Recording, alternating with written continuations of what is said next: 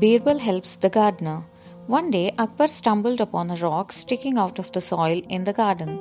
He felt very embarrassed for falling in front of the guards and courtiers. He ordered the arrest and execution of the gardener for his negligence. Birbal came to know about the incident and visited the poor gardener in the prison. He said something into the ear of the gardener.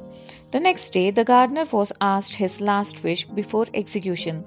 He said he wanted to see the king. His last wish was granted. When he reached Akbar's court, he walked to Akbar and spat on his feet. The courtiers gasped. "What nonsense is this?" thundered the angry Akbar. "Your Majesty," interjected Birbal.